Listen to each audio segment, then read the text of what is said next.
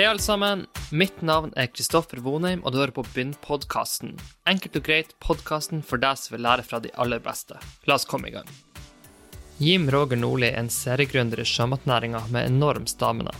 Han startet med 2 tomme hender og et brennende ønske om å skape noe på egen hånd. I dag eier han et sjømatkonsern som omsetter for mange 100 millioner kroner på årsbasis. I denne episoden diskuterer vi hvordan Jim Roger startet i sjømatnæringen, lokalpolitikk, hvordan han har bygget opp Steam, hva som skjer på fôr- og vaksinesiden, og hva neste generasjon gründere må tenke over før de starter i sjømatnæringen. Da starter episoden. Alle uttalelser av Kristoffer Vonheim eller gjestene i denne podcasten er kun deres meninger og reflekterer derfor ikke meningene til Begynn. Informasjonen som gis i podcasten er kun ment som inspirasjon til videre utvikling, og er ikke ment til å gjøre en spesiell investering eller følge en spesiell strategi. Denne podcasten har kun som formål å være til informasjon. Begynn er ikke ansvarlig for hvordan informasjonen i podcasten benyttes eller tolkes. Ok alle sammen, velkommen tilbake. Jeg har endelig fått en stor fisk inn i podcasten. Jim Roger, tusen takk for at du tar deg tida til å være med i podcasten. Det er bare trivelig. Hva ellers skal man gjøre på en dag? Det er akkurat det, og for de som vil ha litt kontekst, så måtte vi utsette dette møtet litt, for at Jim Roger som vanligvis hadde noen mailer måtte svare ut. Før vi starter går inn på din karriere og din reise, så har jeg lyst til å stille deg et spørsmål. Jeg stiller mange andre. Hvis du hadde møtt en fremmed person på gata som lurte på hvem du var, og hva dine interesser var, og hva du holdt på med om dagene, hva du ville ha svart til en sånn person som stoppet deg? Det er jeg jammen ikke sikker på. Jeg tror ikke han har kommet til å gidde å høre hele svaret. Men jeg vil jo si at det aller meste det jeg holder på med er relatert mot havbruksnæringen på et eller annet vis. Og det er både jobb og hobby og i det hele tatt. Det er stort sett det jeg gjør. Livet består av mye tilfeldigheter. Jeg tror du har sagt litt din inngang til næringen og det du har bygd opp som man kan kalle leverandørindustrien eller på en måte infrastrukturen til næringen, virker som at det var ganske tilfeldig. Er du enig i at det var litt tilfeldigheter som gjorde at du kom inn på det sporet du kom inn på? Ja, det må jo si det er veldig tilfeldig. Altså, alt her i livet er vel bare en serie av tilfeldigheter. Og jeg var jo 21 da jeg startet opp, så jeg skal vel ikke legge til med at jeg hadde dype og store tanker på hva jeg ga meg inn på, nei. Så har ting bare blitt helt etter hvert. Hvordan starter det her eventyret? Er det du og en kompis som sitter og prater litt, og så tar du noen telefoner og spør om det er noen som er interessert i litt vaksine, eller er det andre historier før denne tida? For du var vel i næringen veldig tidlig. Jeg vet ikke om du startet på en fiskebåt eller hva du gjorde, men det er jo liksom, hvor starter din reise i næringen? Nei, altså, jeg skulle jo bli fisker. Det var jo det som var det store ønsket og målet. Men det her var jo på 80-tallet, og da var ikke tiden i fiskerinæringen det samme som i dag. Så dermed så ble jeg overtalt til å utvide min akademiske karriere fra 1 til 2 år. Så jeg gikk da på havbrukslinja på det som da var Nordland Fiskerifagskole her på Gradal. Og så kom jeg inn i næringen da begynte jeg som 16-17-åring. Så arbeidet jeg noen år der, og så hadde jeg lyst til å starte for meg selv. Begynte med å selge litt fiskfôr og litt sånt forskjellig. Så fikk vi en av de mange krisene i oppdrettsnæringen, og kom jo da på at da måtte vi gjøre noe annet. Og da var det litt som faktisk som du sier, altså var det å hise på telefonen og så høre liksom, hva kunne vi finne på. Og så ble vi sett å spekulere litt, og endte jeg opp med at man akkurat begynte å vaksinere fisk på det tidspunktet. Vi var to stykker som arbeidet i lag da, og så tok vi telefonen til et av anleggene til Movi, som i dag er Movi da. Og svaret hans var jo det at det var flott du ringte, for det er akkurat det vi trenger, og vi trenger dere her i morgen tidlig.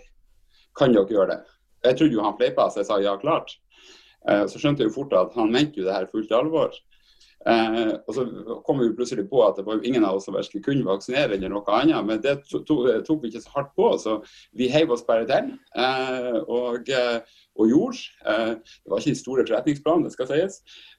Så for vi da og gjorde det her oppdraget, vi fikk jo knopet det til på et vis, Og så tok det ene det andre, og så etter vi har holdt på, vi ble jo etter hvert sabla gode på det her, og vi har sett noen millioner sprøyter på den fisken med vaksiner, og for resten over hele verden og vaksinerte fisk, og hadde etter hvert ganske mye folk i arbeid.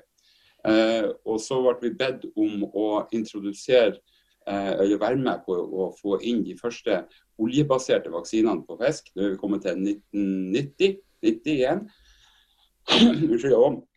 Og det kunne jo selvsagt ingen verdens ting om i det hele tatt. Men skråsikker og selvtillit så det klarer seg, så var det bare å hive seg til. Motstand var stor. Men vi sto på og fikk det igjennom.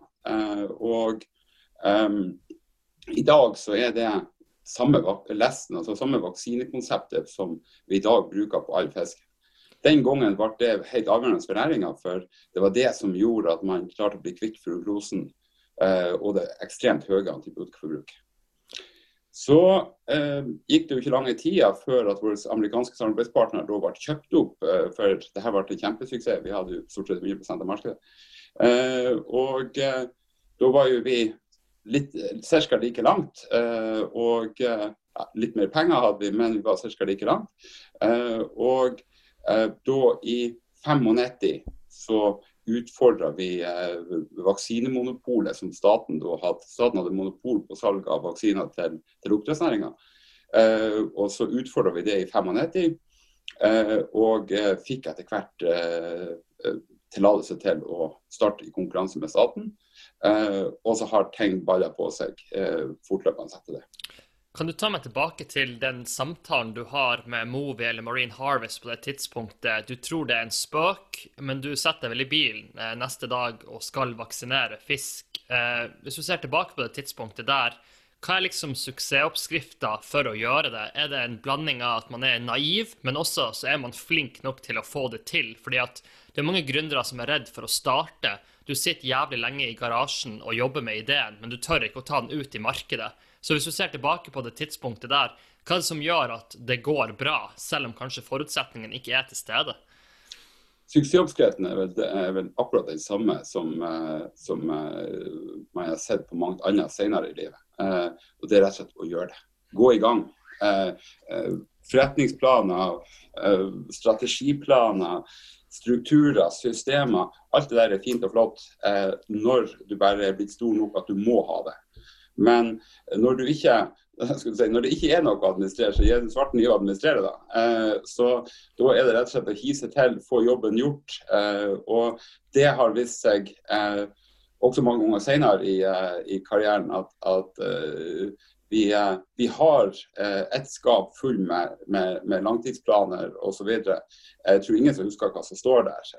Det kan godt hende at det ligger et lite veggord eller to også i den samme skuffa, men det blir ikke brukt. For vi ser at skal vi få til noe, så det en ting å gjøre, og det bare å komme seg i gang. Det bare å begynne på jobben som man tror. Og hvis at forretningskonseptet så komplisert, at du nødt til å skrive hele regnpermen om det, så det sånn at du klarer du aldri å forklare kunden der heller, så la det være. Kom deg i arbeid i stedet. Det akkurat det. Når du takket ja til samtalen her, så var det en forutsetning, det at vi ikke skulle ha en kjøreplan, vi skulle bare diskutere det vi kom på underveis, og derfor blir jeg hoppet litt fram og tilbake. Men du veldig samfunnsengasjert, og derfor startet jeg med et veldig stort spørsmål som vi kan godt se på litt i lag, og det hva koster et samfunn? Når du skal forklare hva et samfunn koster, hvordan vil du bryte ned det, og så kan vi se hvordan vi angriper den matematiske ligningen. Ja, du har vært og sniklest litt, skjønner jeg. Ja. Jeg brukte vel det begrepet på en kronikk en gang i verden, og ikke så fryktelig lenge siden. Og da var det litt for å vise at betydningen og nødvendigheten av å ha et velfungerende samfunn, et næringsliv som i stand til å betale for det samfunnet. Og vi har fryktelig lett for å lage, i hvert fall, veldig lett for å lage noen sånn samfunnsregnskap på hvor hvor viktig, og da bruker bestandig, alle sånne regnestykker hvor Oslo bestandig bruker å slå veldig godt ut. For da det hvor fantastisk, hvor mye skatt de betaler inn, og hvor mye, men det til syvende og sist kommer ned til, det at vi nødt til å produsere varer og tjenester som noen utenfor Norge villig til å kjøpe. Og da det en relativt liten struktur av varer og tjenester som vi produserer særlig i Norge. Vi har olje og gass, vi gjør noe på metall, og en litt sånn kraftkrevende industri, og så har vi fisk. Og fisk og særlig havbruksnæringen i kraftig økning, og det den gangen jeg prøvde å komme inn på var det at skal vi klare å betale for velferdsstaten, ja, så må man også skjønne at vi nødt til å få anledning til å vokse. Og for det masse som skjer som verdiskapning, men som verdiskapning på et annet nivå, men som ikke bringer penger til statskassen. Altså, vi kan ikke klare oss uten et landbruk i Norge. Landbruk fantastisk viktig, vi trenger mat, det en verdiskapning i seg selv at vi har det. Men altså, vi bruker 15, 16, 17 milliarder kroner for å finansiere det landbruket. Så jeg sier at det har en verdi, men det skaper ikke verdi inn til statskassen at the end of the day.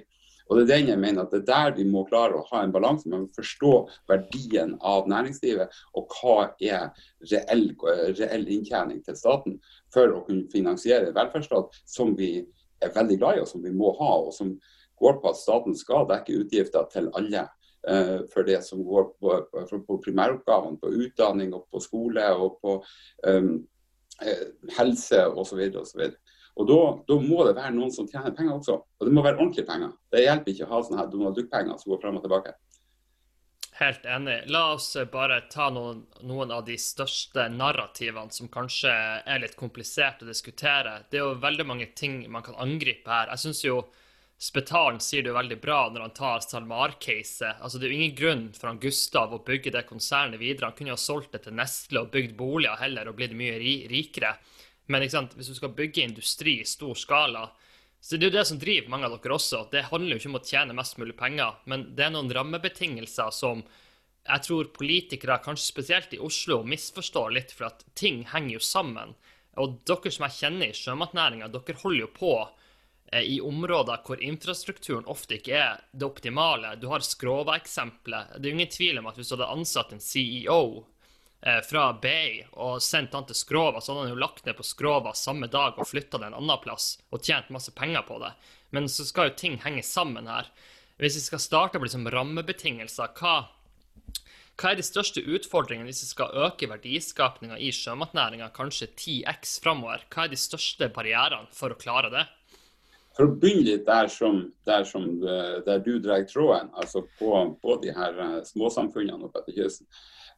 Og Skrova bare ett sånt eksempel. Der jo et lusthus ut av de, og man kan jo lure på hva var det man tenkte på når man la de her aktiviteten der i utgangspunktet. For altså, du skal til med ferge, og du skal krangle med fylke, og du skal for å ha infrastrukturen på plass. Altså, et masse styr på det. Men så det samtidig kjempeviktig. Og det litt det som vi må få politikere til å bli flinkere til å forstå, at de må se hvor verdiene skapes, og ikke nødvendigvis hvor det bor mest antall folk. Altså, og derfor det jo det at skal vi ha de her snart 100 milliardene som kommer bare fra havbruksnæringen, og de drøye 100 milliardene som kommer fra sjømatindustrien, så må man forstå at man må legge en del ting til rette som da storsamfunnet sitt ansvar. Altså da det hurtigbåter, det ferge og så videre. Og da hjelper det ikke å stå og telle foter som går over landgangen. Og gang det med to, skulle jeg si. Det det på to blir. Men du nødt til å skjønne hvilke verdier det her fører med seg. Og i et sånn økonomregnestykke så vil det ha lønt seg storligen og lagt all oppdrettsnæring til Oslo, og gjerne slakteriet på Aker Brygge. Men altså, de naturlige forutsetningene ikke til plass for det. Og da må man forstå at man nødt til å ikke subsidiert, det ikke det snakk om, men da det snakk om å legge forholdene til rette for å skape de store verdiene på kysten, som gjør at vi kan ha råd til å drive Oslo, Trondheim og så videre. For det I utgangspunktet rene underskuddsforetak. Altså, de kan bygge så mye nasjonalteater og Lambda-museum og hva det ellers måtte være for noe. Men og det fint og flott. Mesterstå meg rett, helt fantastisk. Men altså, det koster noen milliarder kroner det her. Og noen må betale det. Og det hjelper ikke da å betale det med offentlige ansatte. For det offentlige, om de offentlige får skatt tilbake fra folk som arbeider offentlige, så får de jo allikevel ikke mer enn 100% av den skatten der. Så da går det regnestykket der I minus. Og det jo fantastisk enkelt. Men samtidig så viser det seg at når det kommer til praktisk politikk, så det grusomt vanskelig å få en ordentlig forståelse for det. Og så har man en sånn tendens til å ende opp med å tenke at, ok, hvis det noen som tjener penger noen sted, så må det jo være noe galt. Så det må jo ligge en kjeltringstrek bak, det må jo være noe som de har lurt seg til, og gjerne helst tatt fra samfunnet. Da bruker journalister bli ivrig. Nicolai Tangen et godt eksempel på det. Bare så vi kan sette det I Nicolai Tangen et godt eksempel på det. Det går ikke an å være så flink og være en god kar inni seg. Nei, ikke sant. Han må jo være en kjeltring på et eller annet vis. Nå kjenner ikke jeg caset hans. Noe smart må han ha gjort, for han har jo tjent styggelig mye penger. Men vi ser jo også på næringen. Altså, den hetsen som havbruksnæringen har vært utsatt for de siste 10-15 årene, hvor at det blir skapt et bilde av at det her en gjeng med cowboyer og miljøkriminelle. Og så orsker man ikke å sette seg ordentlig inn I ting. De her debattantene på sosiale medier er jo en del av det her, men det ikke de alene som skaper stormen. Det et byråkrati som på enkelte områder har en egen interesse, og hvor man først går og setter ut hva som egen målsetning, og så argumenterer man ut ifra det, og da ender vi opp I en sånn situasjon som gjør det.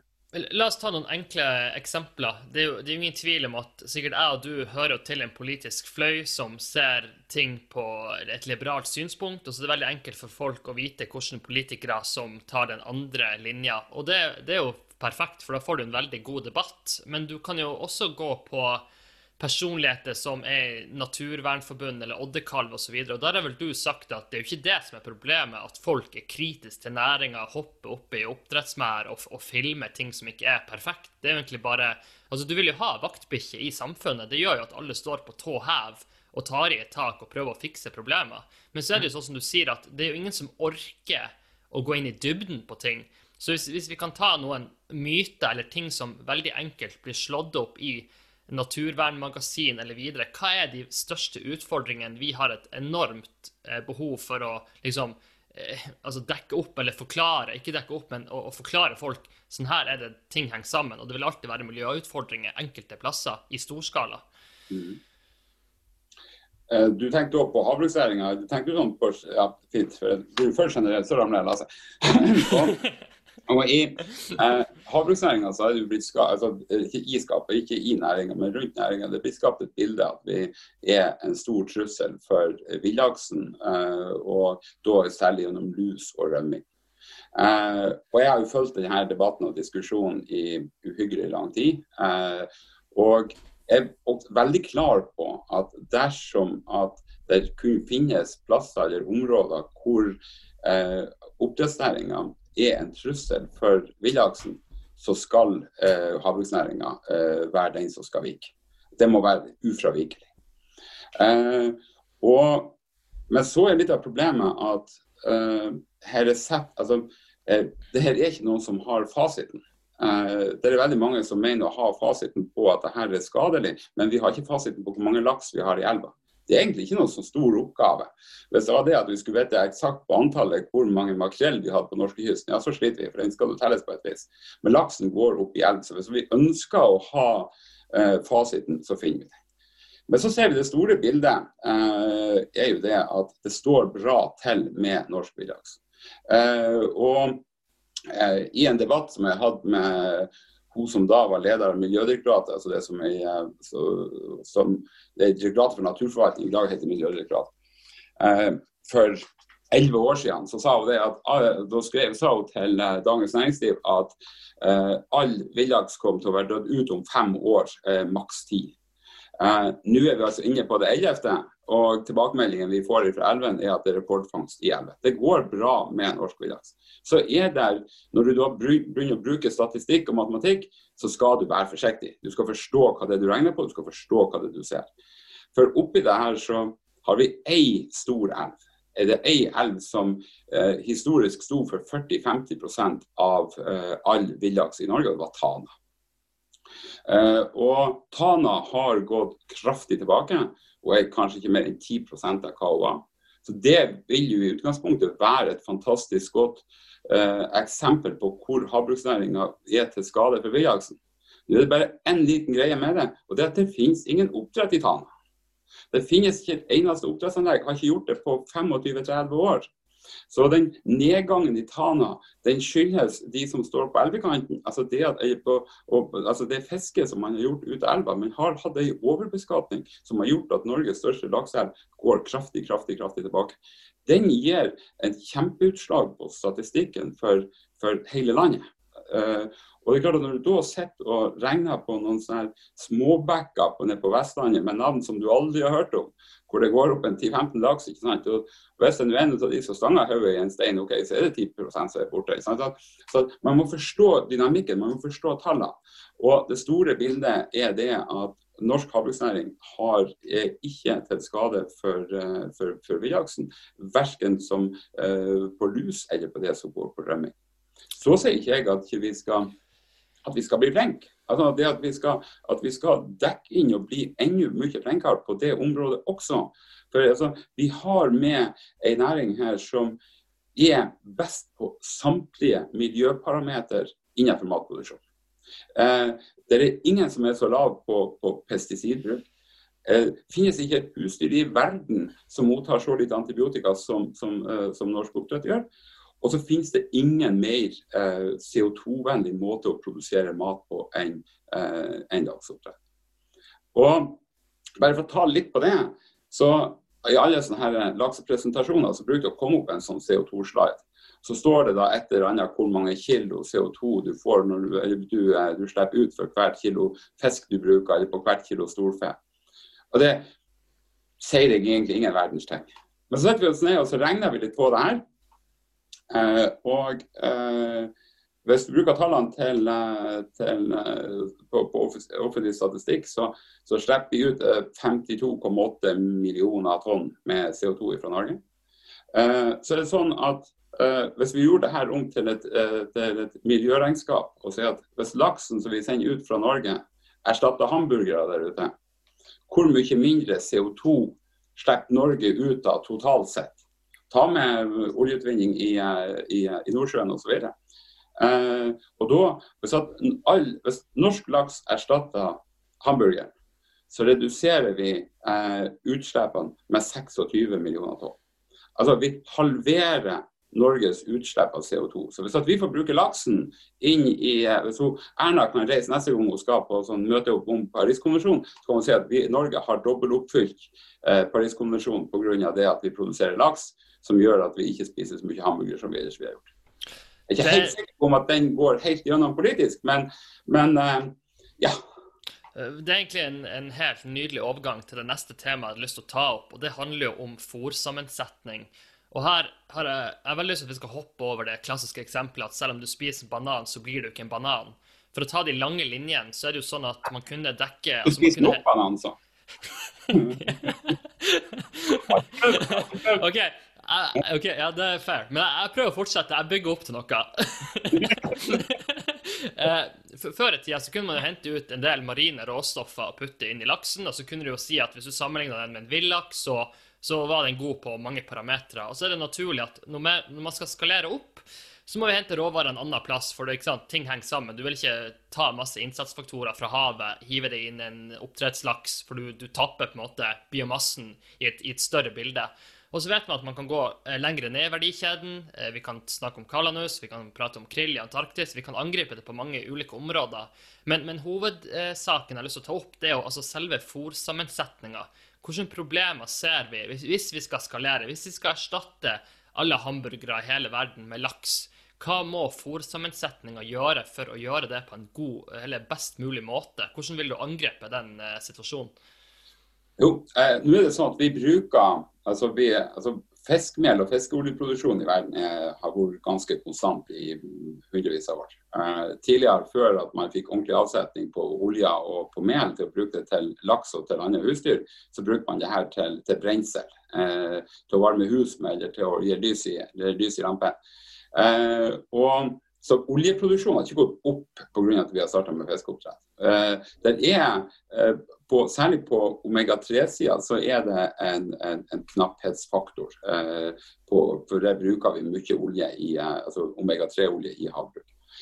På proteinsiden, altså på fiskemelsiden, så det ennå sånn at storparten av den fiskemel som blir produsert i verden, den går ikke til fiskeoppdrett. Den går til små griser i Kina, som får det på grunn av det at de sliter litt med mageproblemer på det de får fra før. Og så det sånn også at vi har utrolig mye på fiskerisiden som ikke godt nok kontrollert og styrt, og det kastes alt for mye fisk på havet. Veldig mye av denne fisken med bedre regulering og bedre struktur og mindre tjuvfiske, så har vi kunnet ha utrolig mengder med råvarer som kunne vært tatt opp, og som kunne vært brukt i oppdrettsnæringen.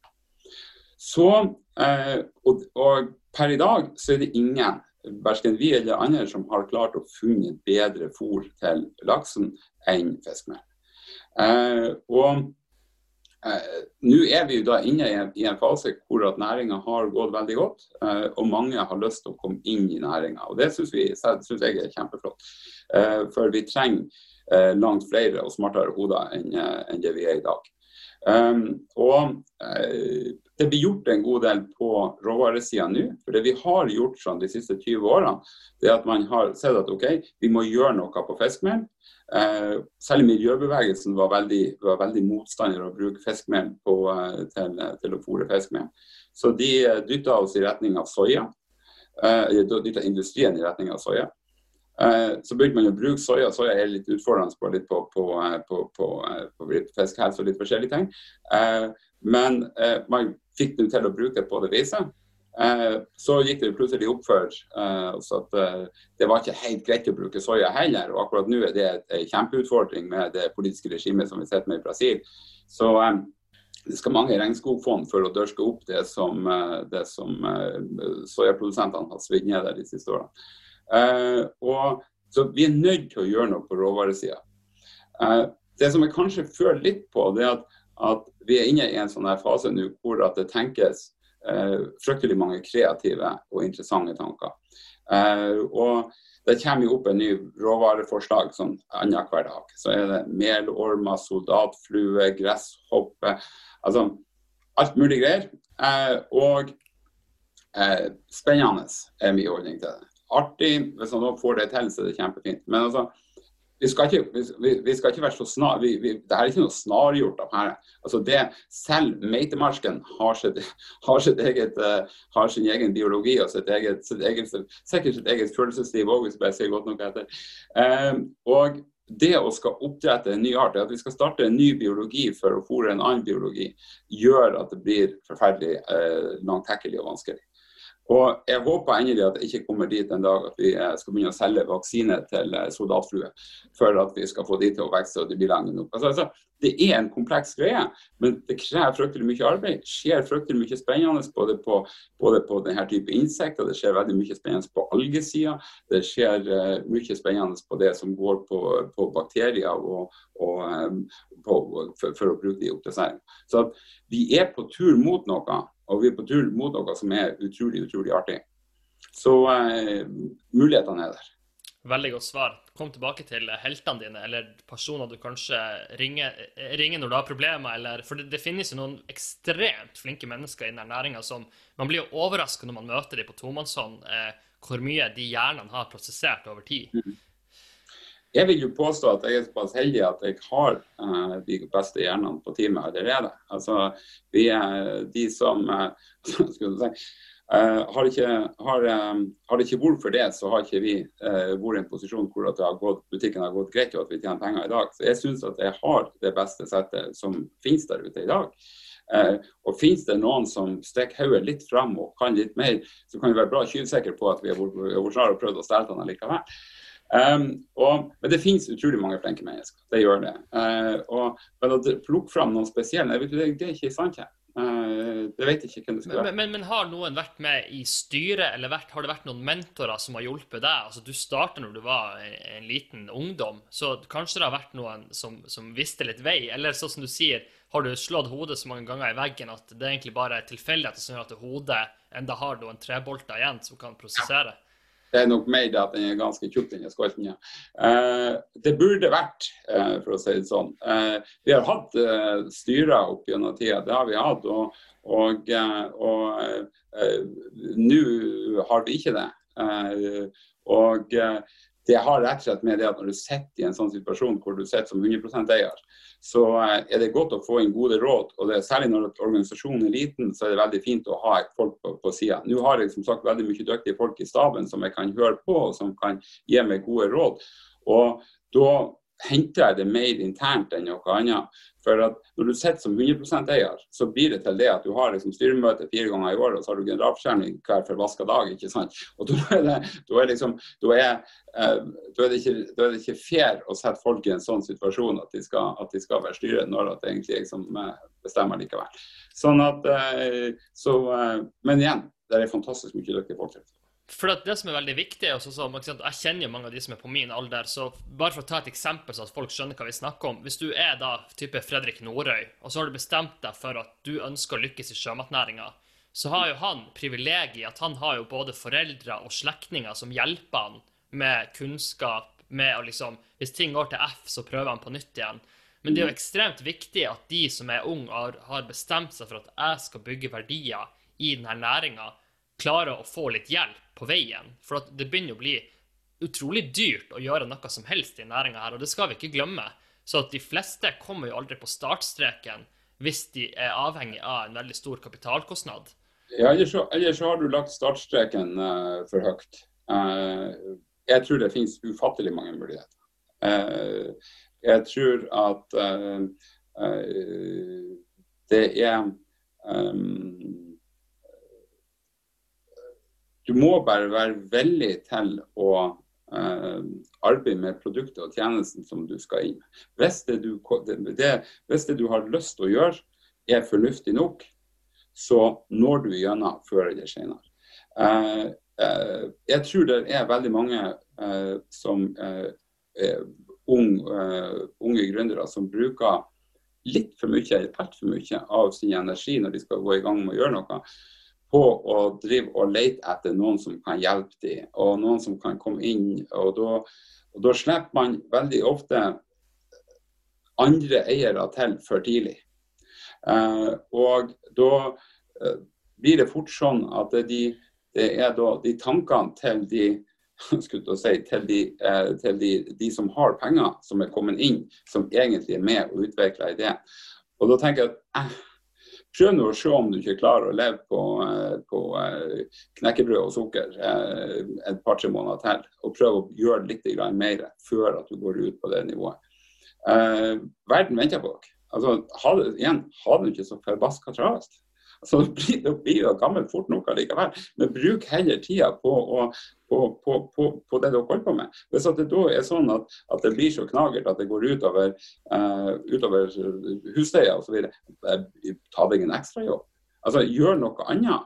Altså, og det er klart, det er lett for meg å si, for at jeg var jo ung og alene når jeg holdt på med det her, og jeg hadde ingen kjæring hvor jeg trengte å forklare at det ble en mager handlepose denne dagen, ikke sant?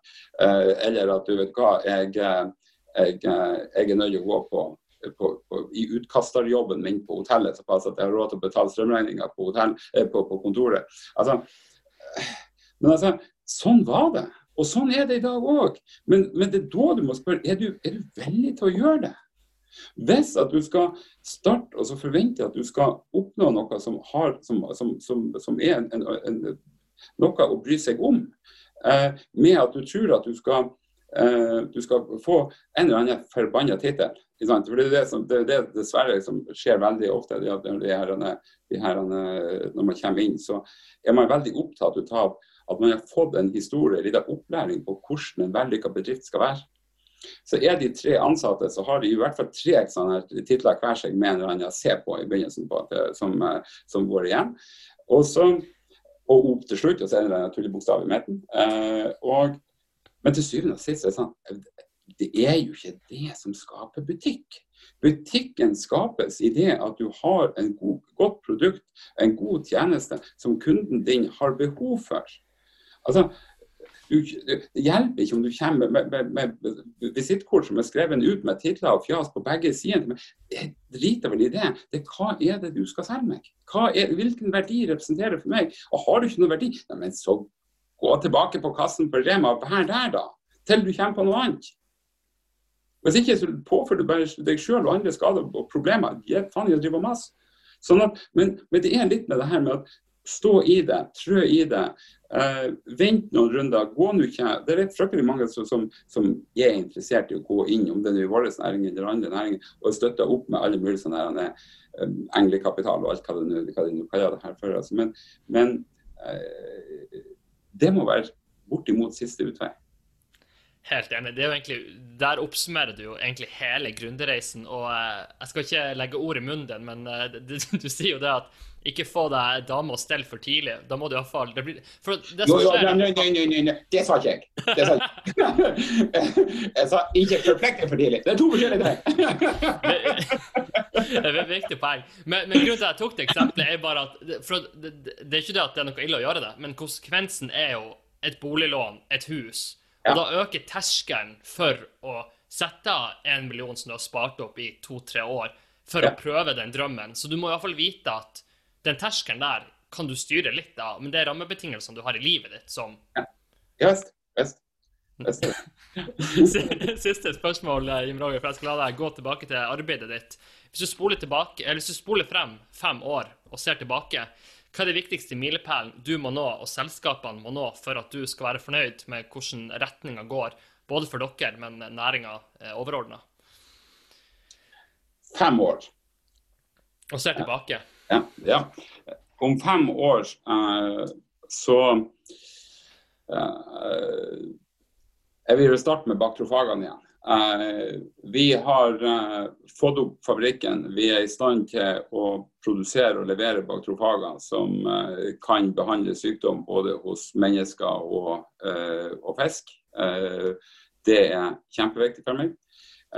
Vi har tatt en langt sterkere posisjon i de markedene hvor i dag vi er utfordrer. Vi er utfordrer på fiskefôr. Der har vi tenkt å bli utrolig mye tøffere i trynet de neste årene fremover.